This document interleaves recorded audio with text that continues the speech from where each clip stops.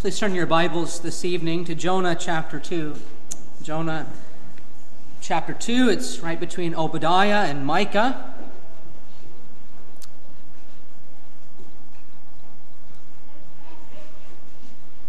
From Jonah chapter 1, we learn that Jonah is on the run. The Lord called him to go one way, but Jonah determined in his heart to go another way. God commissioned him to go up to Nineveh, but Jonah went down to Joppa and set sail for Tarshish. But if you know the story of Jonah well, then you know what happened next, don't you? Jonah's flight was met by the Lord's fury. The Lord hurled a great wind upon the sea, so that Jonah and the sailors nearly died. But in order that God's wrath might be appeased, the sailors cast Jonah into the sea. And that's where we pick up our reading this evening, at verse 17 of chapter 1, actually. Now the Lord had prepared a great fish to swallow Jonah, and Jonah was in the belly of the fish 3 days and 3 nights. Then Jonah prayed to the Lord his God from the fish's belly, and he said, I cried out to the Lord because of my affliction, and he answered me. Out of the belly of Sheol I cried, and you heard my voice. For you cast me into the deep, into the heart of the seas, and the floods surrounded me. All your billows and waves passed over me. Then I said, I have been cast out from your sight. Yet I will look again toward your holy temple. The waters surrounded me, even to my soul. The deep closed around me. Weeds were wrapped around my head. I went down to the moorings of the mountains. The earth with its bars closed behind me forever. Yet you have brought up my life from the pit, O Lord my God. When my soul fainted within me, I remembered the Lord.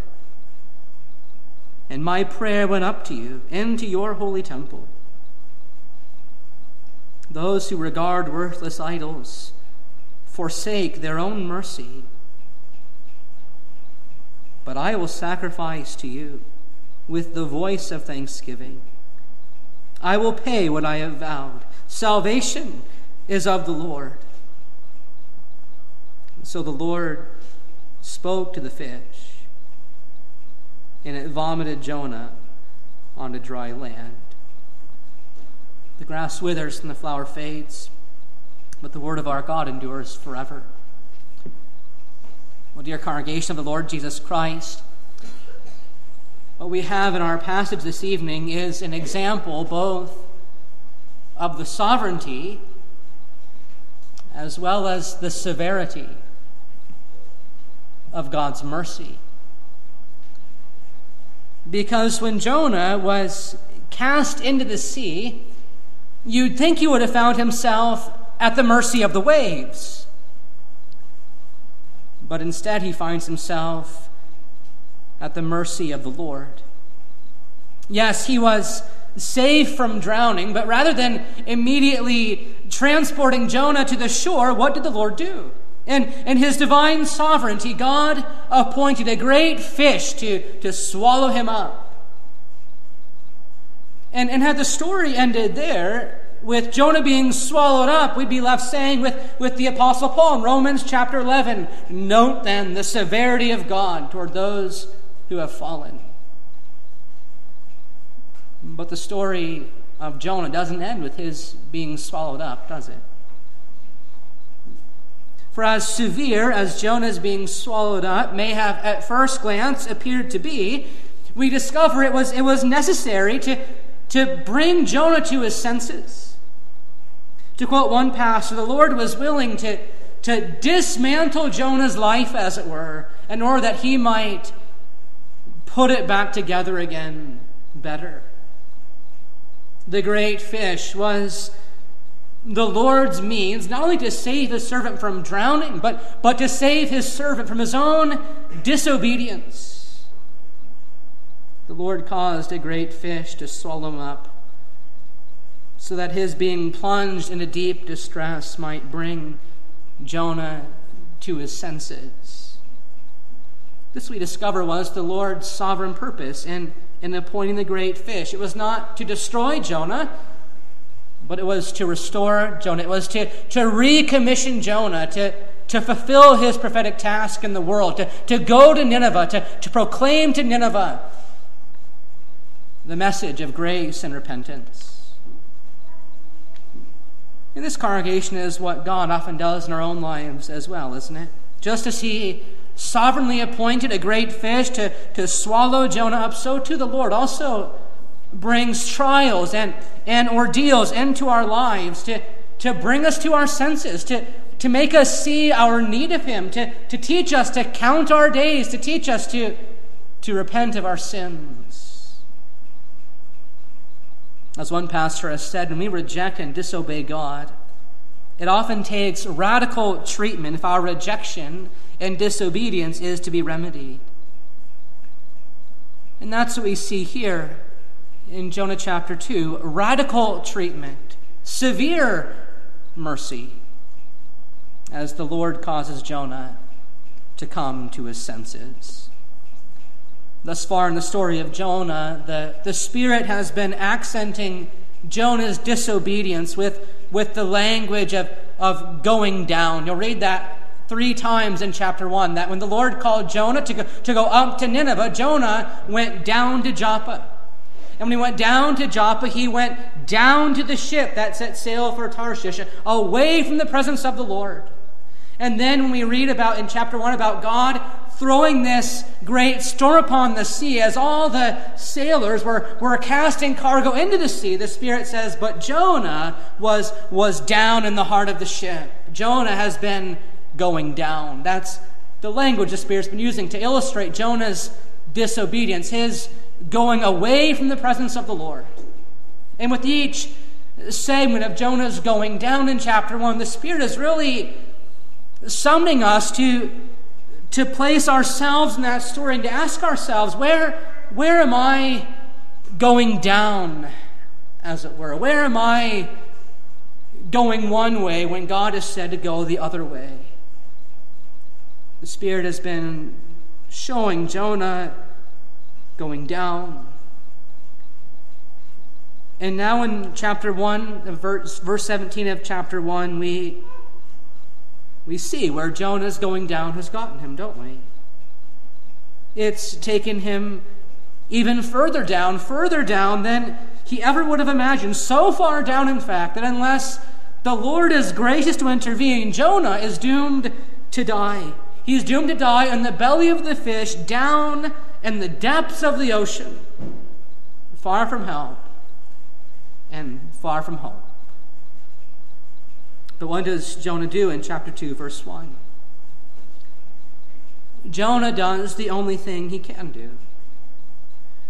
Then Jonah prayed to the Lord his God from the belly of the fish.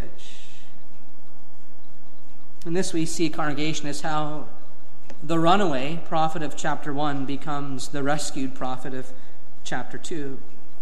As Jonah finds himself under the Lord's discipline, as Jonah finds himself under the Lord's chastening hand, Jonah does the only thing he can do. He looks outside of himself for help and for hope. And so Jonah really teaches us what we're to do. When we find ourselves living under the Lord's heavy hand, we find ourselves living under God's discipline, under his chastisement, what are we to do?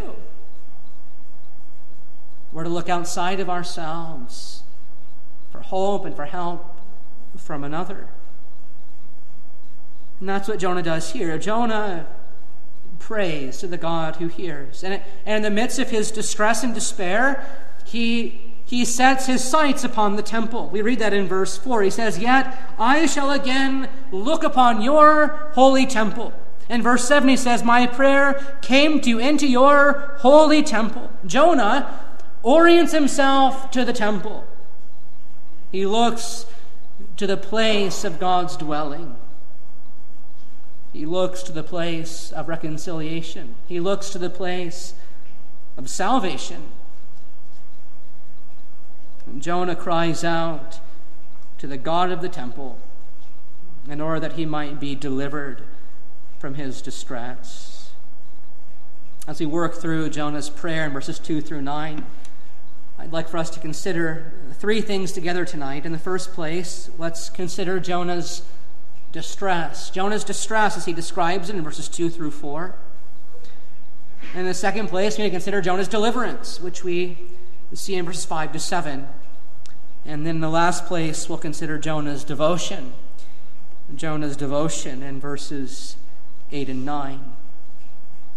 Then Jonah prayed to the Lord his God from the belly of the fish, saying, I cried out to the Lord because of my distress, and he answered me. Out of the belly of Sheol I cried, and you heard my voice.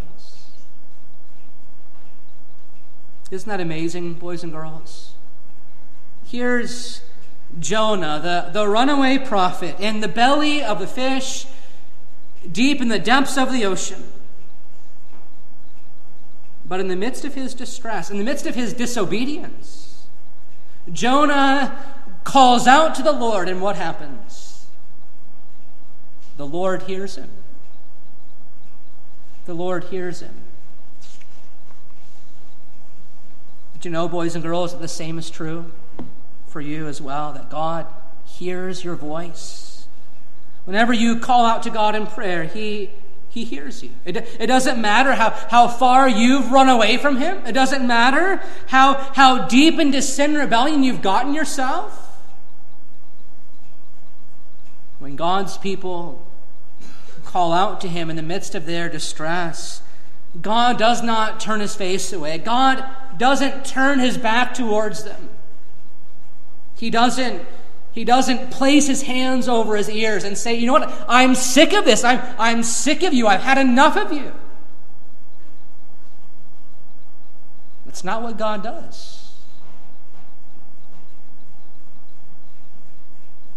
But as we sang from Psalm 116, He hears our voice. He hears our pleas for mercy. And He inclines His ear to us. And Jonah knows that this God was his God too. Jonah knew that his God really was the God who hears. Jonah must have learned as a little boy that when God's people were groaning because of their slavery in Egypt, that their cries for rescue went up to God. As the Spirit tells us at the end of Exodus chapter 2, when God heard their groaning, God remembered His covenant that He made with Abraham, Isaac, and Jacob, and God saw the people of Israel. And the Spirit says, and God knew. God understood what Israel was going through. He was not aloof from their situation. But God understood. He knew what they were going through. And just as the people of Israel found themselves at a loss in Egypt, unable to save themselves from the hand of Pharaoh, so too Jonah here. He finds himself at a loss. There is nothing he can do in and of himself to change his situation. But Jonah knows that what Jonah is unable to do, the Lord is able to do. And so in the midst of his distress, Jonah calls out to the Lord. To quote one pastor, Jonah cried out when all hope was lost. He cried out to God when his life seemed to be over. And yet such is often the way of the Lord with His children. That despairing moment when we throw our hands up in the air and say, my life is over. Well, that's often the moment when God can really get to work, right? That's what we're going to see in the second part of this passage. But before we get to that, notice what Jonah confesses in verse 3. Because Jonah's confession in verse 3 is key, not only to his own rescue, but to our rescue as well. What does Jonah say? He says, "For you cast me into the deep, into the heart of the seas, and the flood surrounded me. All your billows and your waves passed over me." Now what's Jonah ultimately doing here? What's Jonah saying? Jonah is here acknowledging the fact that his distress has come from the hand of the Lord.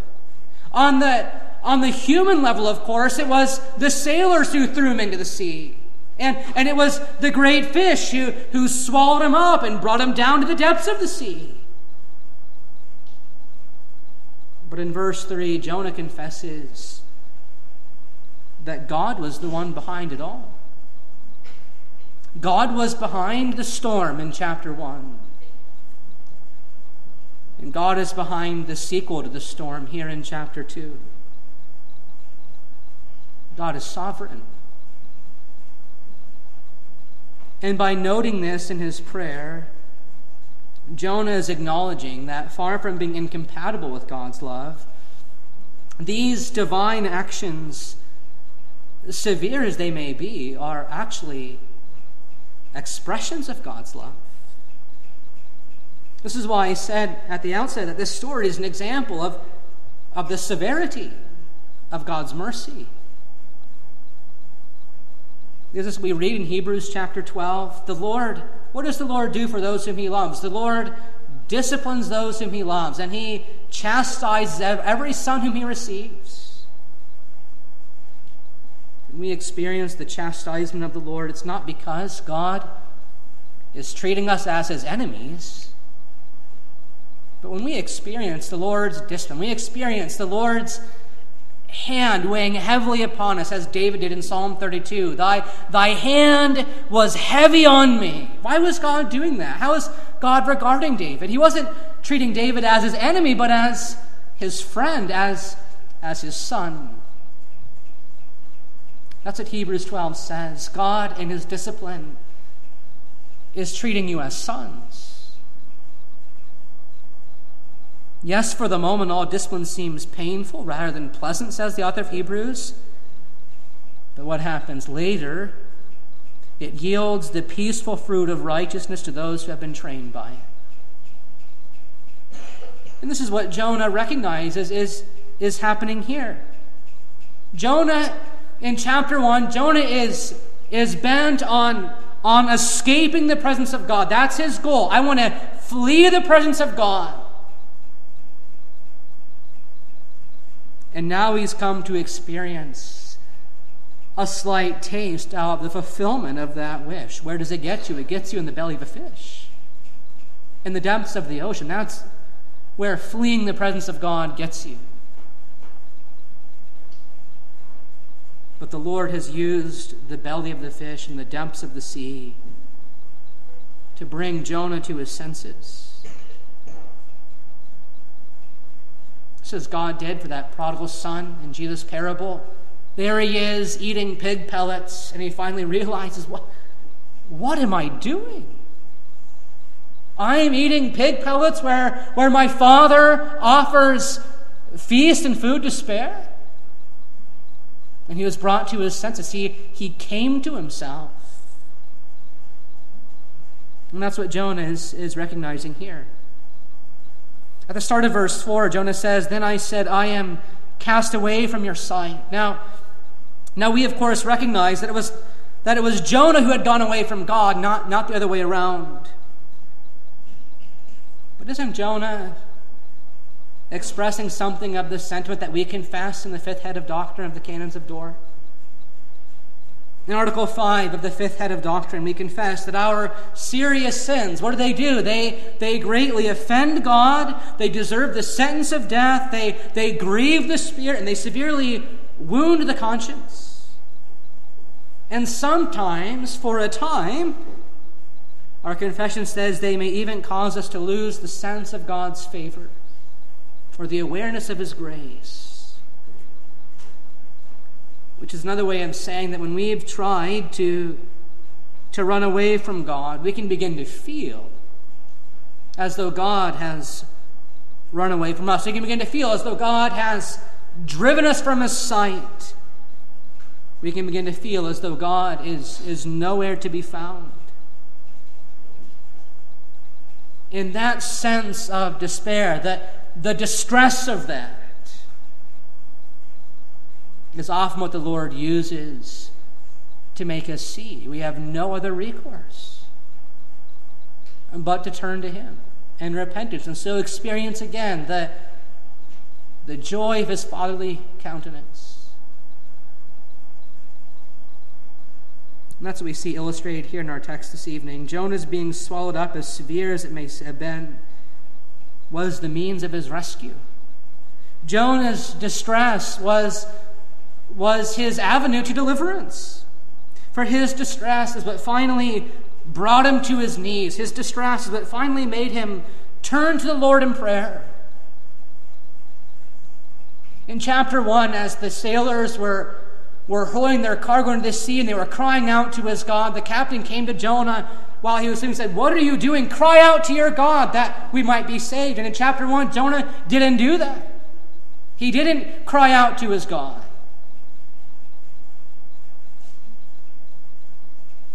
But now that he's been swallowed by a great fish and brought down into the depths of the sea, Jonah's been brought to the end of himself. And he's called out to the Lord in prayer. Perhaps we have friends or family members who have gone away from God. And perhaps we need to pray that God would show them severe mercy. That perhaps what that wayward person needs is to be made miserable. To be made to see that he or she can't do it on his own. Sometimes that's what it takes, the severity of God's mercy. Jonah's distress is what finally made him turn to the Lord in prayer. As I alluded a few moments ago, notice in the second place that Jonah doesn't just turn to the Lord with his voice, but also with his eyes. Jonah sets his eyes upon the temple. Listen to what he says in verse 4. "Then I said, I have been cast out of your sight, yet I will look again toward your holy temple." Just as the psalmist did throughout the Psalter, Jonah sets his sights upon the temple, because the temple, boys and girls, was the place of reconciliation. As the sacrifices were slain upon the altar, God's people were assured that their sins had been atoned for, that they had been reconciled to God. And so, if you wanted to experience the joy of fellowship restored, the temple was the place to go. And so that's where Jonah sets his sights, from the belly of the fish. And in so doing, Jonah's acknowledging with the psalmist, although his sins are many, God's mercies are more. Isn't that what the psalmist says in Psalm 130? "Out of the depths I cry to you, O Lord. O Lord, hear my voice. Let your ears be attentive to the voice of my pleas for mercy. If you, O Lord, should mark our sins, then who, O Lord, could stand? But grace and mercy dwell at your right hand." And so as Jonah sets his eyes upon the temple, as it were, we learn that when we find ourselves in similar kinds of chastisement and discipline, the first response of the Holy Spirit seeks to cultivate and work in our hearts is to acknowledge the fact that we need forgiveness. That we need our sins to be atoned for. And that's what Jonah was looking for when he says, "Yet I shall again look upon your holy temple." He was looking for that reconciliation, for that atonement for sin. And the question that the Spirit would press upon us this evening, beloved, is that if a sinful and disobedient prophet such as Jonah had such boldness to approach the very God whom he had sinned against, then to echo the sentiments of Hebrews 4 and 10, how much more boldness shouldn't we have to do the same? How much more confidence shouldn't you have to boldly approach that throne of grace in light of the greater sacrifice that's been made? This is what the author of Hebrews drives home in Hebrews 10. Therefore, brothers, since we have confidence to enter the holy places by the blood of Jesus, by the new and living way that he opened for us through the curtain that is through his flesh, and since we have a great high priest over the house of God, let us draw near with a true heart of full assurance of faith. In the midst of your distress, writes one pastor, the last thing you want to do is look inward. The last thing you want to do is look inward at yourself in despair. But what you need to do instead is to look up, to look far, far away to the dwelling place of the Lord. You may think that God has cast you off. You may feel as though God has abandoned you. But that's far from the truth. No matter how far you've gone from him, Jonah 2 shows us that he's still within earshot. He can still hear you. And he's still exceedingly willing to listen to your pleas for mercy, even when you've been on the run. Even when you've been on the run. Isn't that what we find in places like Isaiah 55 and Jeremiah 29? As we heard in our call to worship, seek the Lord while he may be found. Call upon him while he is near. Let the wicked forsake his way, and the unrighteous man his thoughts. Let him return to the Lord. Why?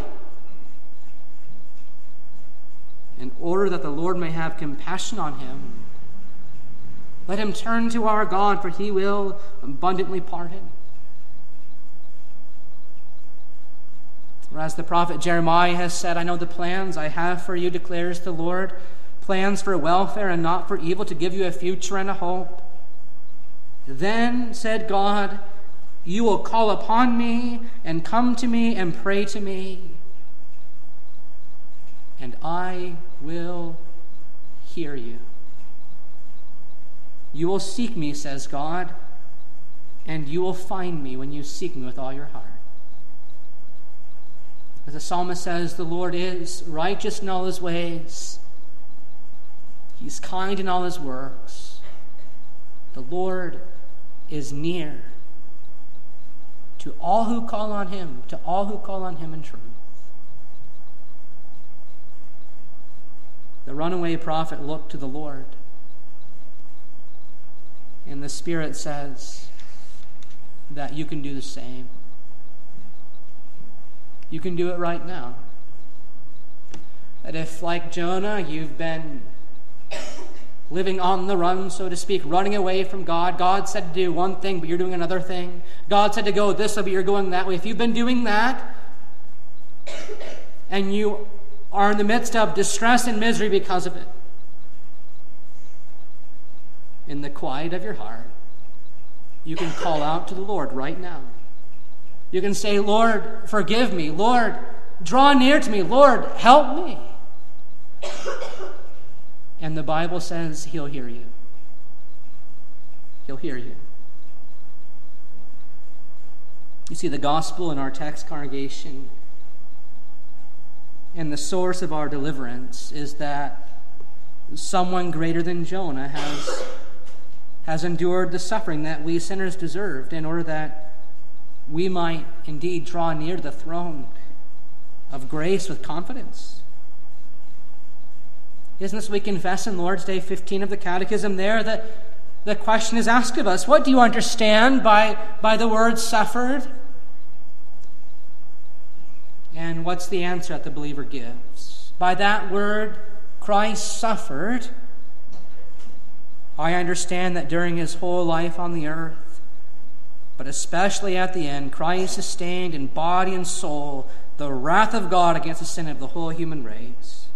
This he did in order that by his suffering, as the only atoning sacrifice, he might deliver us, body and soul, from eternal condemnation and gain for us God's grace, righteousness, and eternal life. For just as Jonah was 3 days and 3 nights in the belly of the great fish, so the Son of Man was 3 days and 3 nights in the heart of the earth. Not because he had sinned, but because we had sinned.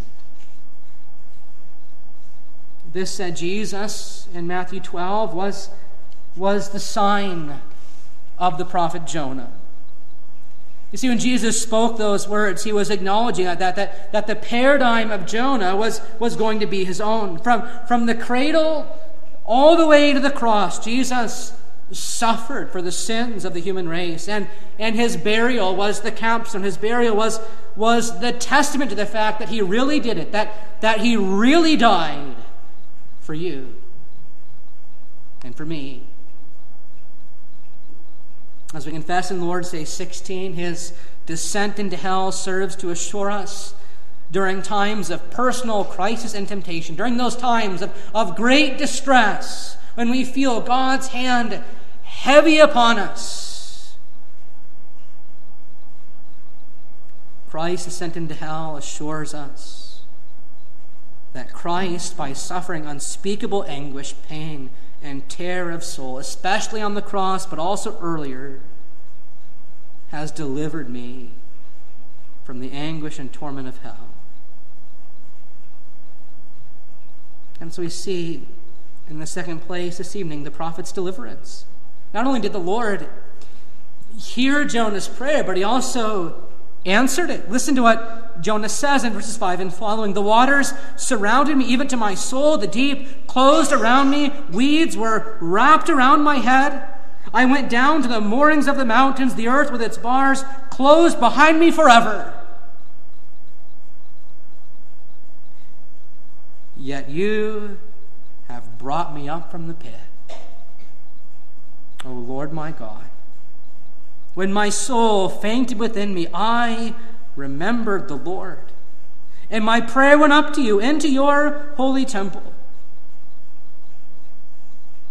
And this too is part of the sign of the prophet Jonah. For in those words also we see a foreshadowing of the Lord Jesus. The waters of God's judgment engulfed his life. The abyss closed in on him. And God truly forsook him. As Isaiah 53 says, he was numbered with the transgressors. He was cut off from communion with God. He was cut off from the land of the living. But on the third day, the Lord brought him up from the pit. The stone was rolled away, and he was risen from the dead. And Jonah's 3 days in the belly of the fish was a sign of this very thing. Perhaps some of us read the story of Jonah and we wonder, why did the Lord even bother with him? Why didn't the Lord just find another servant to get the job done? Why didn't the Lord just find another prophet to go to Nineveh and just let Jonah drown in the sea as he deserved? But the reason is because God wanted Jonah himself to be a sign. Jonah's very life, you see, is going to be an embodiment of the message that he is going to proclaim to wicked Nineveh. The message that the Lord is gracious to pardon rebels. That the Lord is gracious to give to rebels a new life. In Jonah's very person, in Jonah's own personal story, God was intending to show the wicked, to show undeserving Nineveh that he really is the God of Isaiah 43. He's the God who says to a rebellious people, he's the God who says to rebellious you and to rebellious me, fear not, for I have redeemed you. I have called you by name, and you are mine. When you pass through the waters, that would otherwise drown you. I will be with you, and the rivers shall not overwhelm you. When you walk through fire, you shall not be burned, and the flame shall not consume you. For I am the Lord, the Holy One of Israel, your Savior. The Lord heard Jonah's prayer, and in the midst of his great distress, the Lord provided an even greater deliverance. Yet you have brought up my life from the pit, O Lord my God. When my soul fainted within me, I remembered the Lord, and my prayer went up to you into your holy temple. This is the believer's confession. Yet you, O Lord, have brought up my life from the pit. That's what God has done for us in the Lord Jesus, as we sang about in our union with him. We understand that when Christ was raised from the dead, we were raised with him. And what does this deliverance lead to? You see in the third place that Jonah's deliverance leads to devotion. In verses 8 and 9, Jonah says, "Those who regard worthless idols forsake their own mercy, but I will sacrifice to you with the voice of thanksgiving. I will pay what I have vowed. Salvation is of the Lord." To quote one pastor, Jonah's transformation is such that he now wants others, especially those who pay regard to worthless idols, to know just how misguided they are. The words that Jonah uses here for worthless idols in the Hebrew combines the words hebel, meaning breath, that which evaporates and fades away, and the word shavah, meaning emptiness. Because however attractive the idols of this world may at first glance appear to be, this is their reality. They are empty. And the pleasures they afford are fleeting. They're fading. They evaporate quickly. They are empty shells, devoid of any life or lasting happiness. In stark contrast, however, in the second part of verse 8, we learn that the Lord is the God in whom mercy can be found. And the Hebrew word used there for mercy is the word hesed. Maybe you've learned that word hesed is that word that has to do with God's covenant love, his loyal love. It's a word that denotes something that's firm and strong, eternal. And what Jonah is saying in verse 8 is that when you devote yourselves to idols, when you give yourselves over to the false pleasures and false gods of the world, when you do that, what you're doing is you're trading in a firm thing for a fleeting thing. As Isaiah 55 puts it, you're spending your money on that which is not bread, and your labor on that which does not satisfy. When you trade the steadfast love of God for the worthless, the empty, evaporating things of the world, as Jeremiah 2 puts it, you're forsaking the Lord, the fountain of living water, and what you're doing is you're digging for yourself a broken cistern that can't hold any water at all. Those who regard worthless idols forsake their own mercy. Verse 9, "But I will sacrifice to you with the voice of thanksgiving. I will pay what I have owed. Salvation is of the Lord." Having finally come to his senses, and having come to experience great deliverance, Jonah devotes himself to the Lord, just as the sailors do at the end of chapter 1, devoting themselves to offer sacrifices to the Lord and to keep their vows to the Lord, so too Jonah now does the same. Palmer Robertson says that in these last words of Jonah's prayer, Jonah is really reflecting on the nature of true faith, because only true faith can deliver us from God's chastening hand. And so Robertson notes that there are 4 lessons about faith that we all must learn. The first lesson is this: true faith clings to the Lord even when he's chastening you. True faith clings to God even when he's chastening you. True faith, you can say, is like a child on a merry-go-round. The faster the merry-go-round spins, the tighter the child holds on. And that's what true faith does. In the midst of our distress, when we feel like our lives are spinning out of control, the believer holds on. He clings to God even when God is chastening him. And he cries to God for rescue. The second lesson we learn about faith is that true faith offers a perpetual sacrifice of thanksgiving to the Lord. In the belly of the fish, Jonah, of course, could hardly offer anything else but his thanksgiving. But his sacrifice was acceptable because our thankfulness is what God is ultimately after, isn't it? We see all throughout the Old Testament God rebuking his people because they're bringing him sacrifices, bringing him calves and goats and lambs, but they're not doing so with a heart of gratitude. And so God says, don't you know I'm the God of 1,000 cattle on 1,000 hills? True faith offers to God perpetual thanksgiving. The third lesson we learn about faith is that true faith manifests itself in keeping its word. Once Jonah is released from the fish, he heads for Nineveh. Jonah made a vow to the Lord, and faith leads him to keep his vow. And the fourth lesson we learn about faith is that true faith recognizes that, as we read at the end of verse 10, salvation belongs to the Lord. True faith recognizes that salvation is all of God from beginning to end. True faith recognizes that no one else can descend into the abyss for you except for the Lord Jesus. As Peter says, there is no other name under heaven given among men by which we must be saved.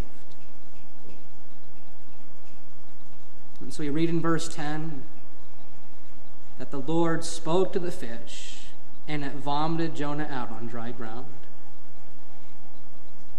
Boys and girls, that's all God had to do. All God had to do was speak, and the fish listened. That creature that for 3 days and 3 nights had been a dungeon for Jonah now becomes Jonah's free transport to the beach. And isn't that what the cross of Christ has become for you and me? Isn't that what the grave has even become for you and me? That the cross, that instrument of torture and judgment, that death that was deemed by God to be especially accursed by God, has become our transport from death to life. The cross of Christ has become our transport from the abyss to the very near presence of God. The cross of Christ has become our transport from the kingdom of darkness to the kingdom of light. And that's what we confess also in the Catechism. Why do believers still have to die? And we confess that death is not the punishment of our sin, it's simply the entrance to life everlasting. Even the grave has become our transport to everlasting life. He who testifies to all these things says, surely I am coming soon. And so we do well to pray, even so come. Come, Lord Jesus. Amen. Let us pray. Gracious God and Heavenly Father, we come before you now, perhaps some of us in the midst of great distress, and we praise you that you're the God who hears. That you've revealed yourself to us as the God who inclines his ear to us to show mercy to us. Father, we pray that in the midst of our distress, we would indeed call out to you. And in the midst of our rebellion, you would bring us to our senses to see that rebellion only leads to misery and ruin. And in that realization, may we experience the joy of your forgiving grace. We thank you, Lord, for the deliverance that Jesus has won for us, that the cross of Christ has become our transport from death to life. And we pray that in light of his deliverance, we would offer unto you our wholehearted devotion, that we would cling to you, that we would offer perpetual thanksgiving to you. We pray, Lord, that we would keep our vows we've made to you, and that we would live in light of the confession, salvation belongs to the Lord. We pray in Jesus' name and for his sake.